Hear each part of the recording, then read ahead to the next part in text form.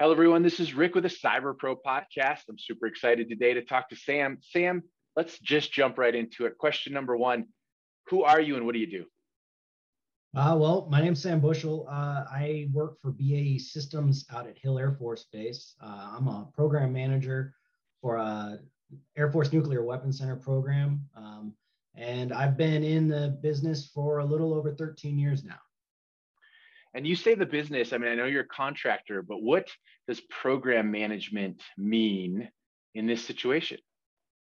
That's a good question.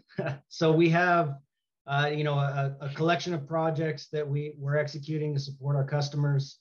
I have to, work with my teams to ensure that we're on schedule, on budget, working to ensure capabilities for the warfighter.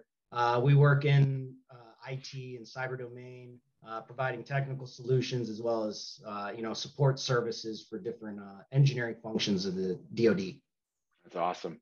So you're not just cyber, you're IT, you're technology, you're everything that is nerd, which is good. I think that's what we love about this podcast. Why do you love being in this technology, cyber IT space? Oh man, well, there's a lot to love about it, right? There's staying hip with current technology trends. There's making a difference for the Department of Defense. There's working with other industry partners. There's developing new technologies.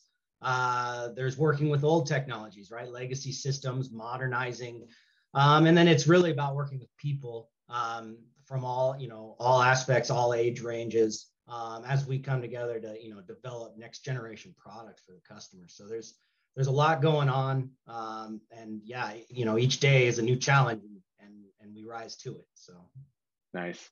And you're in a very interesting position, right? As a contractor, you work and really develop stuff for our government agencies, but you also work for a commercial enterprise, right? And that's kind of cool. And so my next question is I'm really interested to hear what your answer is.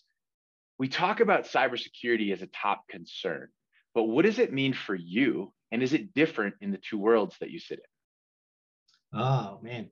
So, cyber concerns kind of permeate all aspects of our life, right? So being in the industry, I kind of have an inside edge on things that, folks that aren't experiencing it maybe in the contracting world or in the DoD world don't quite see it that way. We have an opportunity to leverage what we learn to kind of improve maybe cybersecurity posture of our own daily lives through the lessons we learn, and then we can kind of apply that to help the business understand, or maybe our customers understand things that they're not seeing necessarily. So we kind of have a multifaceted role in ensuring cyber compliance and cyber operations and resilient systems and things like that. So I'd say that there's a lot to that question. There is. So let's jump in. What insight do you want to share with our community of cyber professionals and technology geeks and all the fun people that I've met so far?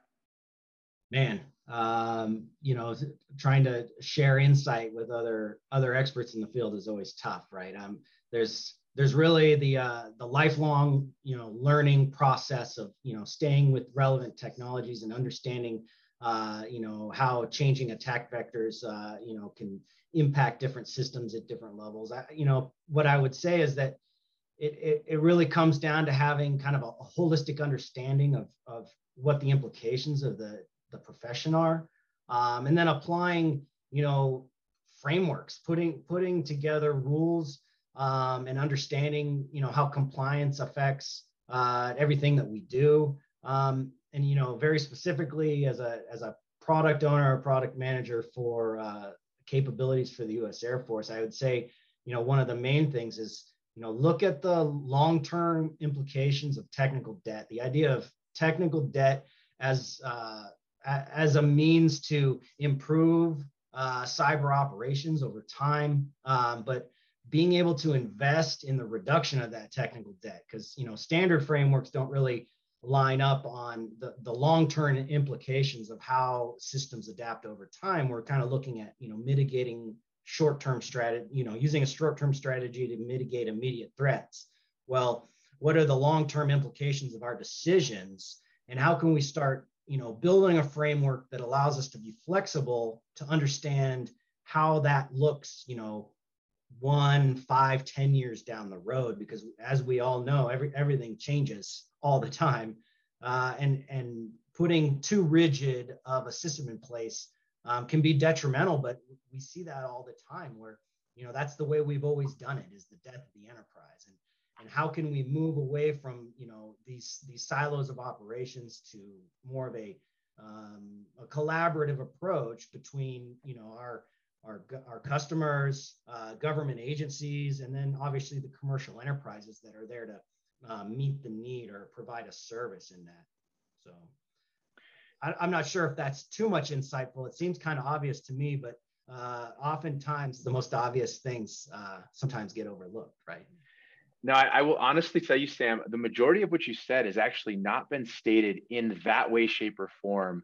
And I think that's why we do this, right? The insights that people share, whether it's similar or not similar, the way they use the language is so different. And honestly, we've had nobody talk about the importance of tech debt and creating that solution that's not just fixing that short-term problem. So awesome. We love it. That's probably one of the better answers I've seen in a while. So thank you.